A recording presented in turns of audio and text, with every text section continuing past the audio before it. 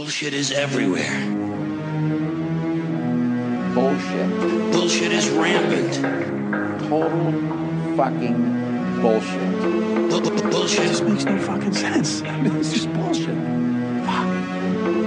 Bullshit. This is bullshit. I want you to get up right now and go to the window, open it, and stick your head out and yell, "I'm as mad as hell, and I'm not going to take this anymore!" Welcome back to the War on Drugs on the Bullshit Filter, episode 317. My name is Cameron Riley. How are you, Ray? Peachy keen. How are you? Great, thanks, buddy. On our last episode, we talked about the death of Arnold Rothstein, the inventor of the modern drug gang. We talked about how the fallout from that.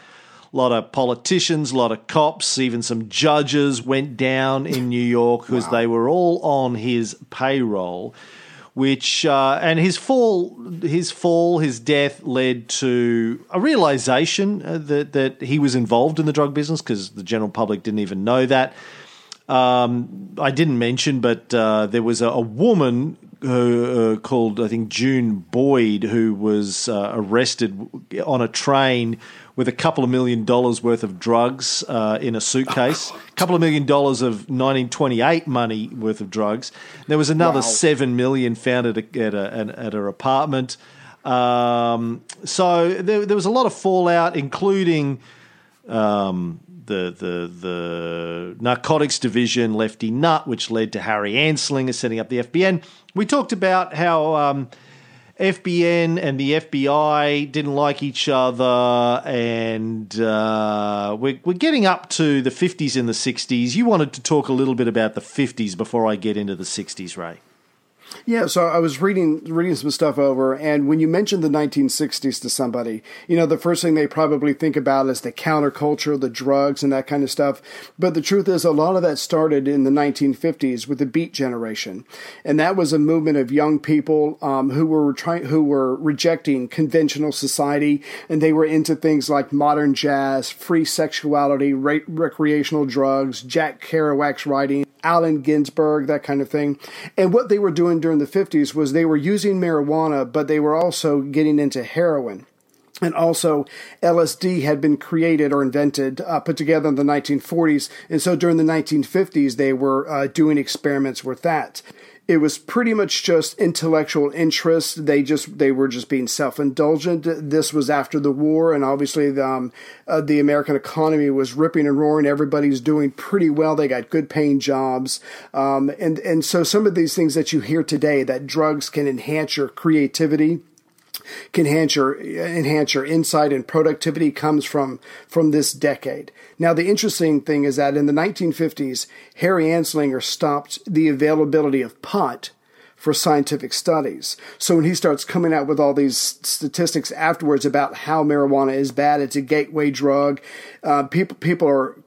people who actually knew something about this were confused. They're like, well, if you don't allow studies, how can you have all these statistics at your fingertips? And again, like you said on the last episode, everybody's so focused on the communists using marijuana that Anslinger got Truman to sign the Briggs Act, which increased the penalties for marijuana possession. And I just found this out today when I was going through it the last moment. In 1958, following up some other states, Virginia, my state, passed extremely harsh new laws.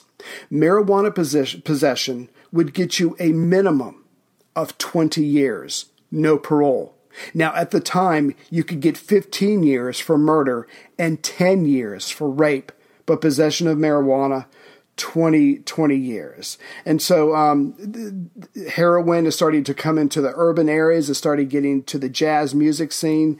And did you ever run across the Golden Triangle, the spread of communism that leads? Excuse me.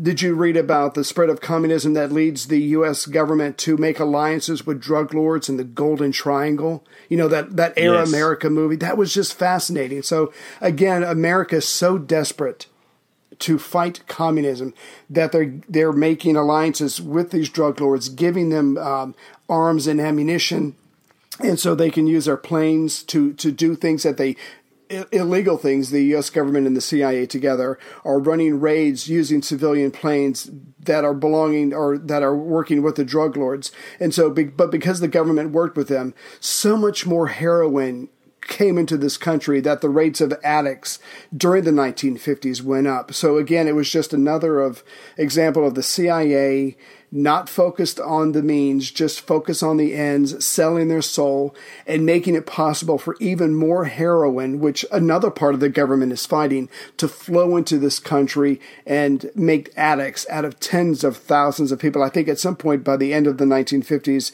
it was somewhere around 700,000 more addicts because of things like Air America. All right. I think Air America was a bit later, dude, though. Well, just 1950 to 1976 is what I have. Yeah. But just the point, it was an incredible decade, and you know the people are just rebelling from all the stuff their fathers saw. And it's interesting because you take these people who suddenly have very good jobs and you compare them to their parents who lived during the Great Depression. I mean, it's just night and day between these people, and that's part of the reason that they were trying to flout conventionalism, because they wanted to break away from all that and see life differently. And so some of them were trying drugs to have a very different life. Yeah, I think the story, as I recall it with Air America, is it was around, as you say, from 1950, but the allegations that it got involved in drug trafficking sort of happens in the 60s. Gotcha. But there's not a lot of evidence for that. There's several unproven sources claim they were flying opium, but I don't know that's ever really been backed up by sufficient evidence. But, you know, because I'm sure the CIA is going to do a good job of getting rid of that too, so it's hard to know. Right. So in the 1960s, as drugs became symbols of the counterculture, youthful rebellion, political dissent, as you say, the government halted scientific research to evaluate medical safety and efficacy of drugs. So a lot of this stuff gets shut down in the 50s and 60s and it made it impossible for us to have an informed scientific discussion about the pros and cons of using drugs. Mm-hmm. And the baby boomers born after World War II had a different set of priorities. The baby boomers are obviously where the counterculture comes from. We think of baby boomers today as your elderly, white, selfish motherfuckers that destroyed the environment and have ruined the world for the rest of us. And that's true. But in the 60s, they were the 50s and 60s, they were the counterculture. And I want to, you gave us a good sort of Reader's Digest coverage there. I want to get down into understanding the beatniks and the hippies and the counterculture a little bit more over the course of the next couple of episodes, because I think it's important to understand how that played a role in the drug war. Okay. Now, the counterculture obviously made marijuana fashionable on college campuses. The hippies wanted to expand their minds, have religious experiences using hallucinogens, LSD and peyote. Mescaline comes from peyote, these sorts of things. We had a lot of soldiers returning from Vietnam with marijuana and heroin habits. In short, the demand for drugs in America skyrocketed in the 1960s. It had actually been a relatively small thing before then, relatively niche. But in the 60s, drugs all of a sudden became hip. They became popular. Saying hip became hip. It's hip to be which is where the word hippies come from. And the boomers, as you said before, they grew up, the war was over, they had Vietnam, they had career in Vietnam going on, but they were the most educated generation to date. There was money, there was wealth. America was the only economy really to survive in a big way out of World War II, as we've talked about in our Cold War series a lot.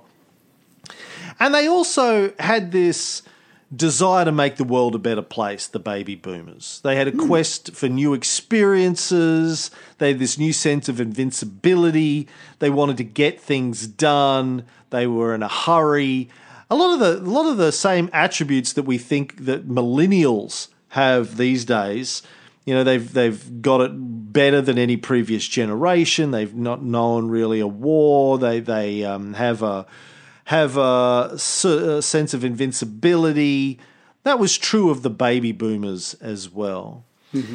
And, you know, we see they're out there fighting for moral causes. Some of them were anyway. They're fighting for civil rights. They're fighting for women's rights. They're fighting for the environment. They're protesting the Vietnam War. And they're using marijuana, to a lesser degree LSD, and they're bringing drugs from the fringes of society into the mainstream. On May 13th, 1957, Life magazine published an article that talked about using psilocybin mushrooms in religious rites in Mexico, the indigenous Mazatec people of Mexico. And there was a clinical psychologist at Harvard, a guy called Timothy Leary, who read that and he went, "Oh, that sounds cool. I'm interested in religious experiences. I think I'll go to Mexico and check that out," which he did. He went, he did the whole psilocybin and peyote thing in Mexico, blew his mind, went back to Harvard and started doing scientific experiments on the therapeutic potential of LSD and psilocybin. Now, a poet you mentioned before, Allen Ginsberg, one of the Beat poets, and I'll talk about Beat a little bit more in a minute, he heard about Leary's project and he went to Harvard and asked to join the experiments. And Leary had a colleague, a guy called Richard Alpert at the time. He later became known as the Guru Ram Das after he went to India. They were working on these experiments together. They ended up getting fired from Harvard in 1963. Supposedly because their scientific experiments weren't really scientific. They were giving students drugs outside of the experiments at their homes, probably allegations of them banging their students. But mostly, I think, when you read between the lines, because, oh my God, drugs was what was going on here. Now, after they got kicked out of Harvard, they both continued to publicly promote the use of psychedelic drugs, but for therapeutic purposes. It was about having religious experiences, having insights. In fact, I've got this clip from Leary that I want to play. This is from a speech he gave in 1967. 3 things I have to say to you. First of all, that when your life is over, you look back and you will remember that the only thing that had any point or meaning was your religious experience. By the religious experience, I mean the immediate, direct, ecstatic confrontation with the timeless energies which exist within you. And any of your actions which do not center on the religious experience, any of your actions which aren't leading you to get high, to center, are robot, peripheral, and eccentric. The religious search is the process of turning on. You have to turn on. Now, after you've turned on, what do? You have to express it. You have to live it out. When you've contacted the divine process within, you'll discover to your astonishment that God is not, as you may have been told, a man who lived in the past and died, and whose word is now preserved by such religious institutions as the Reader's Digest, or the phenomena of Christmas cards, nor the philosophy of Ronald Reagan. The divine process, if it's anything, if it can be described, and of course man describes God at his own risk. But if it is to be described, it's closer to music. The divine process is a rhythm. It's a beat, which continually manifesting itself in sequences, over and over again, repetition. The same thing that's dancing in the stars, the same thing that's dancing inside the cells of your body, the same thing that's dancing inside the nucleus of the atom, the same problems of north, south, east, west, black, dark, invader, intrusion, escalation, water purification that we worry about at the political level. It's happening within every cell in your body. Indeed, every cell in your body is an organization of communication, defense, transportation, corruption, cleanliness, much more complicated than the city of New York. God's rhythm is expressed at every level of energy, and it's always sequence, it's always cycle, it's always doubling back on itself. When you've turned on, you tune in on this beat, and then you have to start dancing. And the rest of your life becomes in tune with the rhythm that you're discovering within. After you turn on, you tune in. And you can't turn on and tune in unless you systematically, gently, aesthetically begin to detach yourself from the immediate tribal game, which is always anthill. And this process of detaching yourself, tuning in, we call drop out. You have to drop out. So does that sound familiar? Yeah. Tune in, no, turn on, tune in, what did it remind you of? Yeah. But what did it remind you of, what he was talking about? Anything? Well, and I don't like to stroke your ego, but tune in, turn on, get in touch with yourself, tune in, externalize what you find once you examine yourself, and drop out, focus on the essential. I don't know. I was thinking about the three illusions, but that's probably not what you mean. No, that's exactly what I mean. I mean, okay. He was basically selling a philosophy, and what these guys had discovered, and a lot of other people have mentioned this since then, is that by using drugs like LSD, psilocybin, there's even studies going on today, now that they've made scientific research on LSD possible again in the last few years, that it does have this effect on people. There's plenty of evidence to show that people that use LSD have, quote unquote, a spiritual experience, which leads them to the realization that there is just the universe and that we are that, which is what I talk about in the Three Illusions book, and you and I did on our Three Illusions podcast and stuff. I was going to ask you about that. You partially answered my question. I guess... And I have absolutely no idea when it comes to these experiments or these studies. Obviously, when I was high, the only thing that happened to me was I lost short-term memory and I laughed for 3 hours. But I guess the idea is that you take a drug, a psychedelic drug or whatever, and you can, perceive reality differently or more honestly, or you're open to new experiences, or you're not just limited to the programming that you've had for your entire life, that it actually allows you to think in a different way and supposedly discover a deeper reality. Is that what he's saying? I'm just trying to understand, what would you get out of taking these drugs and then trying to come up with answers? Yeah, well, the research that started to come out, again, the scientific research that started to come out over the last couple of years seems to suggest, because what they're doing now is they're putting people on LSD and then studying their brains with fMRI scanners, seeing what happens. What seems to be happening is parts of the brain that filter the data that we take in.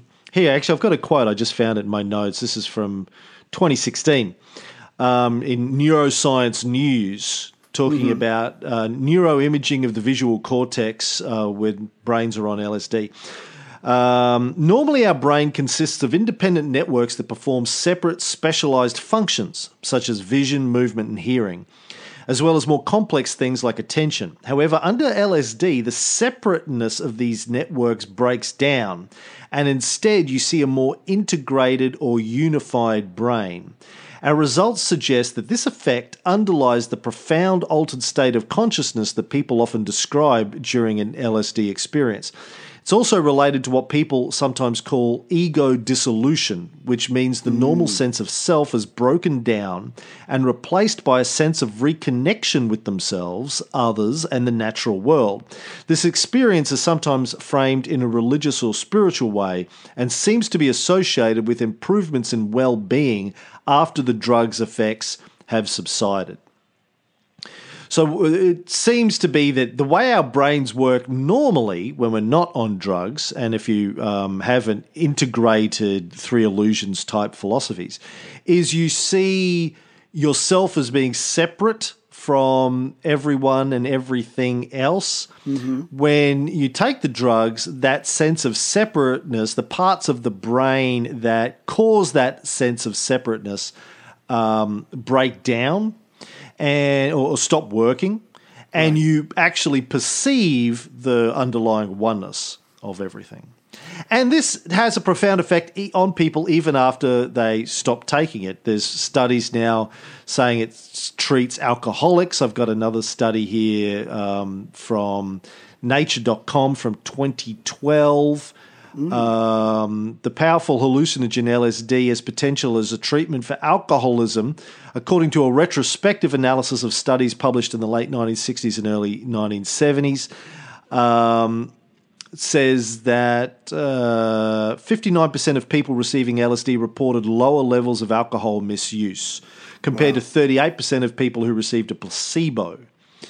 This idea that the spiritual experience that people had on LSD removed their drinking even after they took the drug.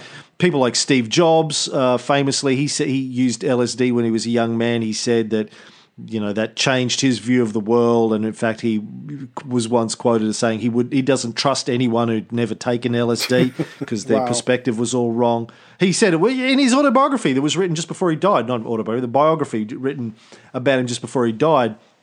He said it was probably the most important thing that happened to him in his lifetime was taking LSD as a young man. You know, the rest of his life he could trace back to that one thing. Lots of people have reported those experiences. So anyway, my point is that Leary, for those of us who grew up well after the 60s and the 70s, he was on a religious quest. He was talking about drugs as a religious experience, a spiritual experience to enable that. And also, as he pointed out in that clip I played, once you turn on your brain and you tune in to the religious experience, everything else becomes secondary. The ant hill, as he describes it, of the game of life, right, all runs a distant second. Money, career, ambition, all that kind of stuff. You realize, well, that's all bullshit. None of that matters. Yeah.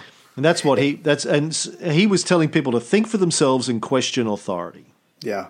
And again, this is a very important distinction. He's not saying grab a gun and shoot cops and politicians. He's just saying question everything. And they drop out part of that phrase, which, as you probably have read, got misconstrued by people who didn't like him or who were arguing against him. But when he said drop out, he meant, discover your singularity, that you have choices, that you can be an agent of change. And Leary later said, unhappily, my explanations of the sequence of personal development were often misinterpreted to mean go get stoned and abandon all constructive activity. But like you just said, turn into yourself, discover what's there, and when you realize what's really in you, that you're a part of everything, all that other stuff that you were chasing before is just suddenly not suddenly, but over time when you work on it, is just not as important as it used to be, because you've got I don't know if you want to call it a higher calling or just a better sense of what reality is. Yeah, a different perspective of what's important and what's real. Now, of course, governments and corporations who are built on driving an ever-growing economy aren't going to be happy about that kind of a message. Hey, you want all this capitalist economy stuff is bullshit. Yeah. They're not going to like that. So Leary obviously was an enemy of the establishment. Wasn't just Leary, of course. There were others, even some that came before him. Aldous Huxley wrote his famous book, The Doors of Perception, first published in 1954. It had a big influence on the movement. He talked about using mescaline to tap into the religious experience in that book. Mescaline, one of the underlying properties of peyote, I think, or is it the other way around? It's associated with peyote in one way or another. I'll look it up here, get my facts straight. Mescaline is a naturally occurring psychedelic alkaloid known for its hallucinogenic effects, naturally occurs in peyote, in the peyote cactus, along with the San Pedro cactus, the Peruvian torch, and other members of the cacticae plant. It's the property of peyote. And, of course, his book is where the Doors got their name. Now, speaking of the Doors, rock and roll obviously played a large role in making drugs something that the mainstream thought about as well. The Beatles smoked weed. Do you know who gave the Beatles their first try of weed? Weed. Was it their manager? I have no idea. Bob Dylan. Oh, God. Hey, try this. Yeah. If Bob Dylan hands you something, I guess you pretty much take it. Yeah, well, the story is the Beatles were in New York in 1964 doing some shows. They were at their hotel, having some downtime, drinking, partying. Bob Dylan came up with a couple of guys, and they were drinking champagne. He said, I don't like champagne. I only drink cheap wine. And they said, we'll send someone out to get you cheap. He goes, don't worry, how about we just smoke some weed? And they were like, what? I think they tried it a little bit back in the Cavern days, but it didn't do anything for them, and they didn't really have a good experience with it. So he was like, no, I'll show you how to do it properly. So they got high, really fucking baked, according to McCartney, thanks to Bob Dylan. And the hotel where they were staying was the Delmonico Hotel on Park Avenue near Central Park. Do you know what that hotel is called today? No. Trump Park Avenue. Oh, God. Oh, God. Another thing ruined. Uh-huh.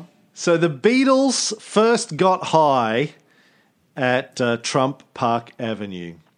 And now, one other big thing that led to the rise of the hippie movement was the Haight-Ashbury district of San Francisco, which is where the hippies were trying to build a community based on their ideas, counterculture, drugs, music, all this kind of stuff. Mm-hmm.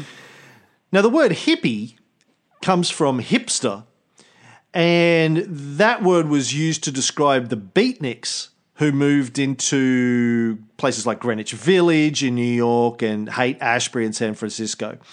Now, here's something I learned. Both the terms beatnik and hippie were invented by the same guy.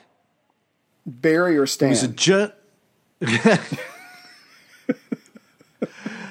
well, he was a guy who joined Barry and Stan in the 50s. His name was Herb. Their new agency was Barry, Stan, and Herb for a while.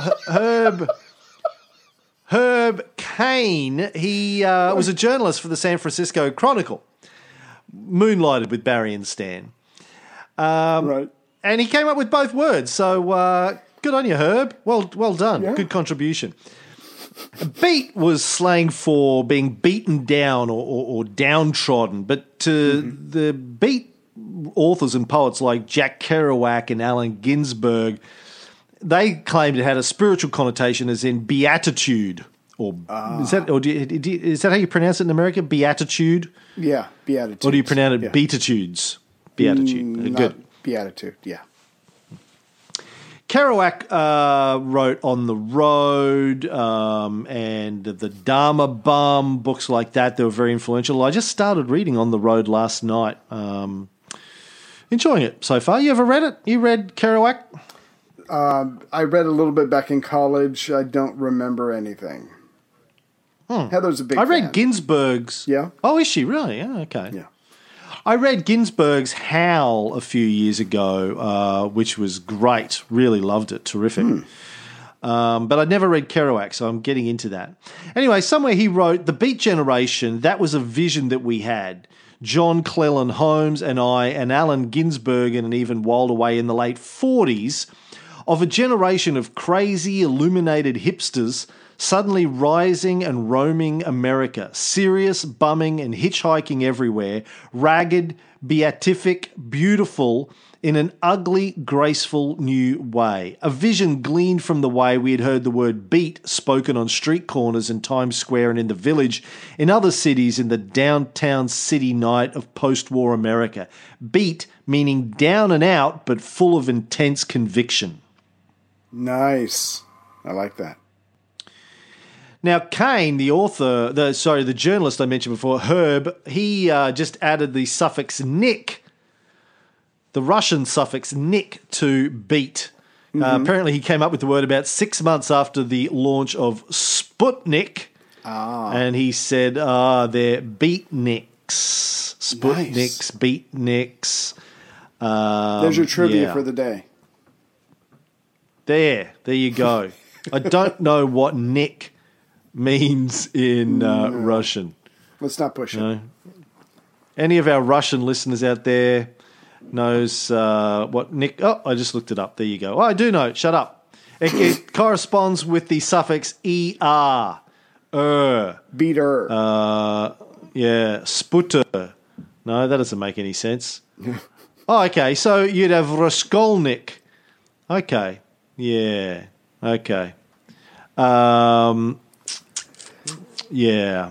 Okay. There you go. Yeah. Cool. Refusnik. Don't think that's actually Russian. Jews like it a lot too, apparently. Nudnik. Boring person. Okay, so Nick is somebody who does something. So beatnik is somebody who's part of the Beat Generation.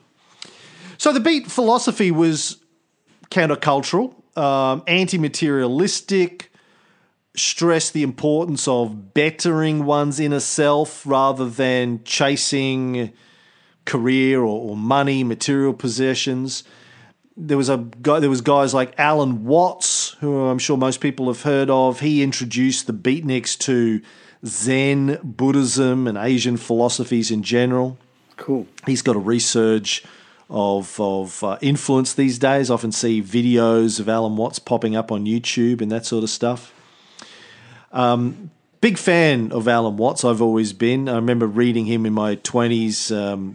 He was not only a Zen philosopher, but also liked to fuck and drink and do drugs and that kind of stuff, Now, the soundtrack for the Beatniks was jazz, and as we know, jazz musicians like their weed and their heroin, so the Beatniks also like their weed and their heroin. A lot of them the men like to dress like Dizzy Gillespie with horn-rimmed glasses and a beret and a goatee, and they adopted the jazz slang, cool, cat, hip, which is, of course, where the hippies came from, and they built on top of the Beatniks, but was slightly different. So was jazz music the gateway to heroin? Yeah, it's the gateway drug, jazz music. Harry Anslinger was right. No, I'm just messing. Now, the hippies, I guess, took that and built their own thing on top of it, merged into psychedelic music, the sexual revolution, using drugs to explore altered states of consciousness was still a big part of it. When I think of the hippies, I often go back to guys like the novelist Ken Kesey, who wrote One Flew Over the Cuckoo's Nest. He had a group of hangers-on, followers, friends. They called themselves the Merry Pranksters. He had a bunch of houses, I think mostly in California, and they would just sort of live on his property and hang out. They'd throw parties that were known as the acid tests, where people would drop LSD and combine it with music and multimedia performances, something that Andy Warhol sort of picked up and ran with famously in New York. The house band at Andy Warhol's performances was the Velvet Underground. The house band at Ken Kesey's house parties was the Grateful Dead. Oh my God! You couldn't get more anti-hippie than the Velvet Underground. The Velvet Underground were an extension, though, of the Beat generation. It came out of Greenwich Village, but was a lot more, hardcore about sort of drugs and hard drugs and sexual perversion, and more arty than the hippies. They took the artiness of the Beat generation and took it in one direction, and the hippies sort of went in a completely opposite direction. I think Lou and the Velvets were sort of anti-hippie by their very nature. They hated the hippies, hated the Beatles, hated all of that kind of stuff. Wow. Now, Ken Kesey and the Merry Pranksters would also travel in a famous psychedelic painted school bus called Further.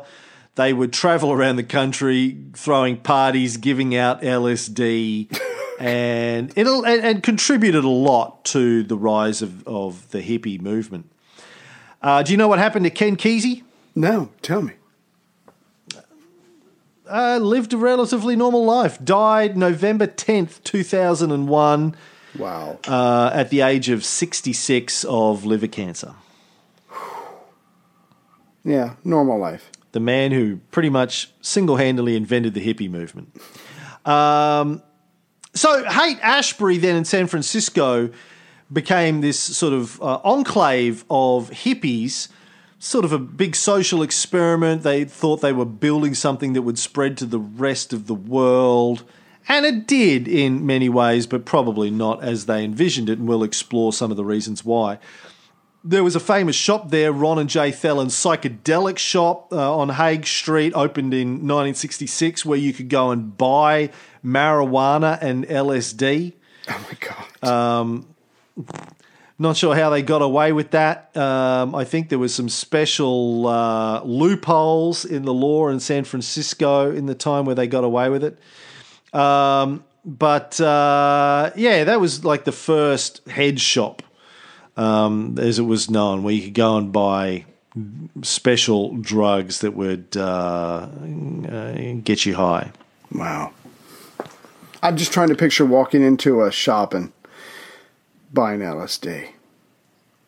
That's incredible. Yeah, well, yeah, you can buy it and buy weed in a lot of places in the US now. Yeah, right.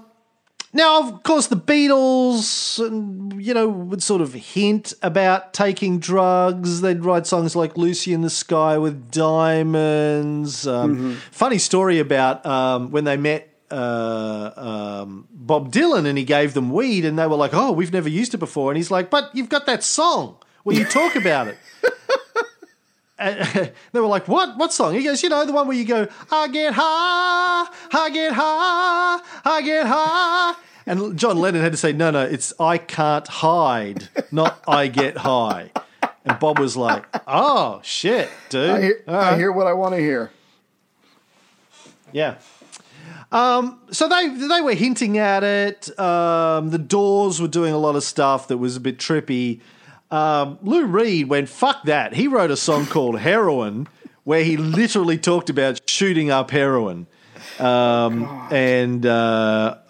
I guess I got to play a little bit of that now. Mm-hmm.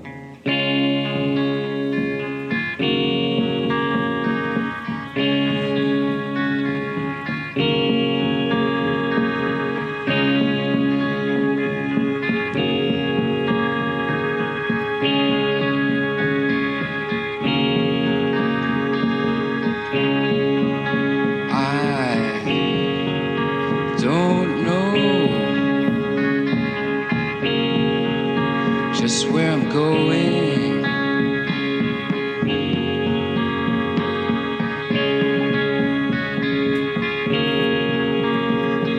But I'm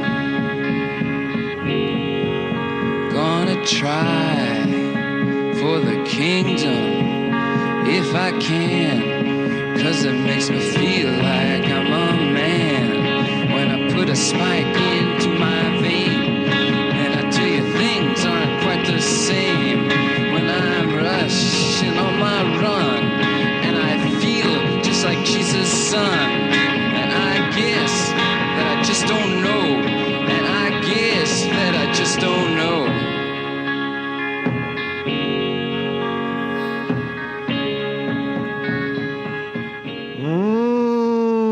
R.I.P. Lou. I remember when I first heard that song, probably in the late 80s. I think I was 17 when I first heard that. And I was shocked even then that he was literally talking about sticking a needle in his arm and injecting himself with heroin. It's like, holy shit, dude, that's fucking hardcore. Like, no one talks about that in rock music. And that was in the 80s. Well, I was thinking about that. I mean, if you think about the baby boomers and all, and those people of that generation, I mean, just think about all the social change that they saw in their lives. I mean, you've, like you were saying earlier, you've got the Vietnam War, the Korean War before that, you've got the Cold War, Cuban Missile Crisis, assassination of JFK, his brother, Martin Luther King, walking on the moon, civil rights, women's rights, oil embargo. I mean, how could you not want better or begin to not trust your government or think that things could be better or that maybe that we ourselves could be the agents of change and improvement when you're being disappointed by all the various governments around you? It doesn't matter, Democrat, Republican, it doesn't matter. I mean, how could you not want to forget all that stuff, turn inward, and try to improve yourself and the world around you, and do it with your friends? I mean, I just think they lived through an incredible time that was always intense. Whether it was good or bad, it just seemed to have been always intense for these people. Yeah. I mean, it was a time of a lot of change in the world, and they were trying to change it and make it better. And Lou said, you know, fuck all that hinting about drugs. Let's just say, yep, we're shooting heroin, deal with it, this is real life. Now, during the 1967 Summer of Love, psychedelic rock music started entering the mainstream, received a lot more commercial radio airplay. Mm-hmm. Then in 1970, Jim Morrison, Jimi Hendrix, Janis Joplin all OD'd, which made drugs even cooler. People were like, yeah! Live fast, die young, leave a good-looking corpse. Oh, God. Let's do it. Now, some stats are interesting here. According to one piece of research, in 1967, only 5% of American college students had ever used marijuana. 67, okay. 2 years later, by 69, that figure had jumped to 22%. Now, that's a big jump, so it shows us what was happening in that period in the US, but it's still a minority. It's still less than a quarter of college students had even tried marijuana. Now, amphetamines at the time, speed was still really relegated to a relatively small subculture, bikers, maybe some hardcore users like the Velvets and people like that were using speed. Heroin was still mainly used by jazz musicians, but a growing number of rock musicians were starting to experiment with it. Wasn't really a hippie thing, though, I think, at this juncture. Mm-hmm. In 1967, July 7th, 1967, Time magazine did a story called The Hippies, Philosophy of a Subculture. It's a cover story of Time. It described what they called the hippie code. Do your own thing, whatever you have to do it. No, let me start that again. Do your own thing wherever you have to do it and whenever you want. Drop out. Leave society as you've known it. Leave it utterly. Blow the mind of every straight person you can reach. Turn them on, if not to drugs, then to beauty, love, honesty, fun.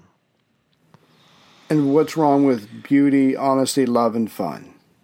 Exactly. Yeah. It's estimated that about 100,000 people travelled to San Francisco to be part of the hippie movement in 1967. Wow. In the August of that year, CBS did a news report called The Hippie Temptation, and it, along with other sort of media coverage, just drove a national attention and international attention to the counterculture movement, the hippies. Then, of course, you had the Woodstock Festival in 1969, where it's estimated that 500,000 people turned up to hear Canned Heat, Joan Baez, Janis Joplin, The Grateful Dead, Creedence, Crosby, Stills, Nash & Young, Carlos Santana, Sly and the Family Stone, The Who, Jefferson Airplane, and Jimi Hendrix. Let me ask real quick, since your musical knowledge, the history of bands, is greater than mine. I ran across a couple of psychedelic rock musicians that I'd never heard of before. I'm just curious. Have you ever heard of the 13th Floor Elevators? No. Who are they? I don't know. Just one of the many bands up there with Grateful Dead, Pink Floyd, Jimi Hendrix. What about Ultimate Spinach? No, but that's an awesome name. Okay, let's see here. Big Brother and the Holding Company, the Chamber Brothers, Country Joe and the Fish. I'm like, I have no idea who these people are, but obviously they were taking drugs, experimenting with music and sexual freedom, and like you were saying earlier, they made drugs, whatever drugs, cool, and so a lot more younger people are going to try them because they are now cool. And what is the government going to do about that? Now that it's not that it's an explosion, but a lot more younger people are trying this stuff in college or just at college age people. But the kids weren't just getting high and listening to rock music. They were also protesting against the Vietnam War, for civil rights and women's rights, sexual liberation, all that kind of stuff. And so when people around the world, particularly Americans, were flipping the channel, they'd see race riots, then they'd see riots on some of the country's most prestigious college campuses, along with lines of helmeted police, clouds of tear gas, kids getting beaten down with nightsticks. It looked like the world was going crazy. It looked like America, the beacon of freedom and capitalism, was coming apart at the seams. And of course, a lot of people blamed it on drugs. Right. They thought drugs and the anti-war movement was turning perfectly nice kids into this group of violent, insubordinate, promiscuous dropouts who didn't wash and didn't cut their hair and listened to offensively loud music, burning the flag, tearing up draft cards, praising bras. the enemy, burning their bras. Yeah. Well, see, here's the thing, though. But now that we can step back and look back, I mean, the government's been lying to these people. You've got the U-2 incident during Eisenhower's administration. You've got the Vietnam War that when we spoke on the Cold War with that gentleman, I can't remember his name, we were talking about it could have ended so much sooner, but no one had the guts to look tough to say, hey, there's no way we can win this. We're losing tons of men. Let's get out of that. But again, so not only is the government lying to them and getting caught in the process, the young people are trying to, like you said, they're not just getting stoned and having sex. They're trying to make the world a better place. They're trying to make themselves a better place, but it's going to come across to the establishment and to their parents as rebellion, it's social upheaval, it's political dissent, and something has got to happen to put these kids back in their place. Not just the kids, but you've got the the darkies are also Right. tearing down one side of society. You've got the kids tearing down the other. Darkies and white kids causing all the problems. Then you've got Vietnam veterans coming back, addicted to heroin. Oh, shit. Having had access while they were over there to some of the purest and cheapest heroin in the world. Jeez. They're coming back. They've got drug addictions and they're suffering from PTSD and depression because of what they've seen and what they've done. Mm-hmm. But, no one understood that at the time. No one understood PTSD. Right.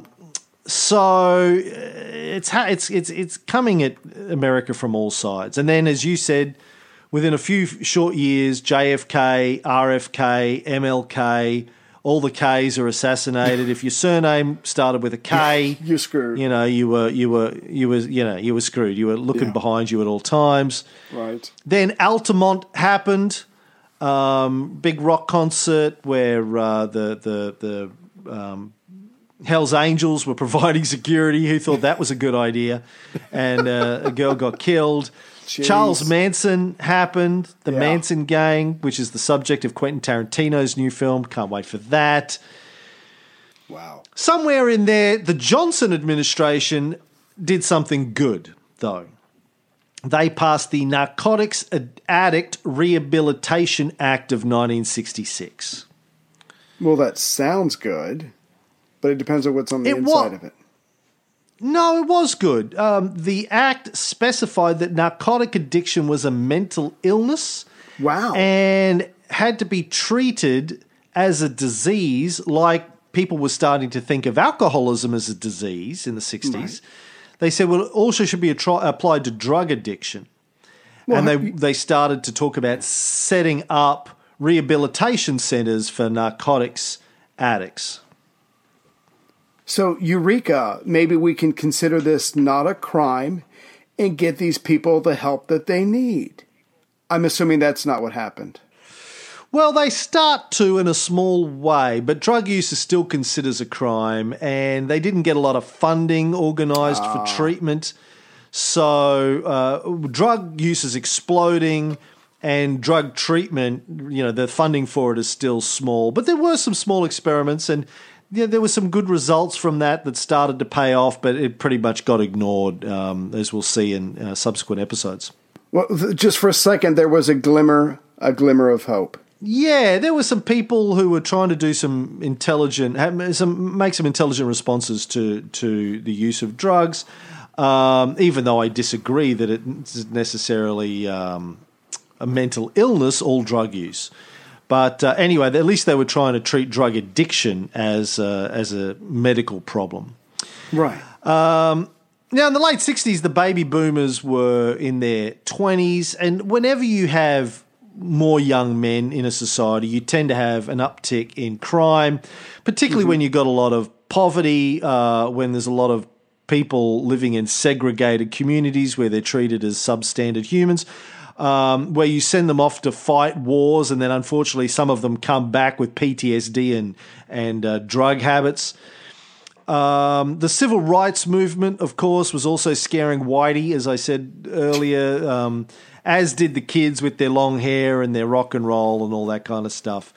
Mm-hmm. And all of this fear gave Richard Nixon the opportunity that he had long been waiting for since he was defeated by Kennedy in the 59 election. 59-60. When was the election? 59 or 60? 59, right? Sounds right. Kennedy got sworn in beginning of 60, I think. Yeah. He has another shot, and he's going to use all of this fear for the darkies and the hippies and the rioting in his campaign. And it's in Nixon's administration that we really see the war on drugs ramp up to the level that we've known for the last 40, 50 years. Nixon took a page out of Anslinger's book. In a big way. But that's where I wanted to leave today's episode, unless you've got something else you wanted to throw in before we close up, Ray Bear. No, I just imagine that the people who fought in World War II by 1965 or whatever, they're obviously staring at retirement and the age, and they're like, I fought on the beaches of Normandy for this. They must have been freaking the fuck out. So when Nixon comes along, yeah, he's gonna get their votes.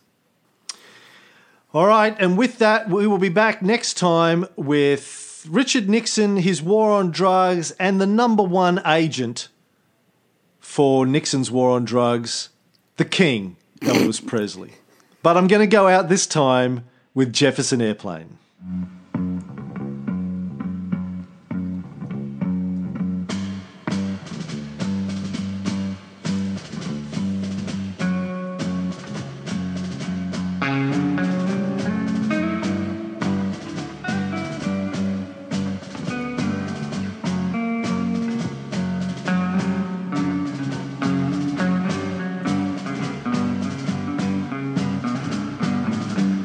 One pill makes you larger and one pill makes you small, and the ones that mother gives you don't do anything at all.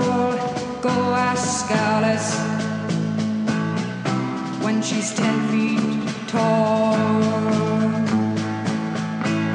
And if you go chasing rabbits and you know you're going to fall, tell 'em all who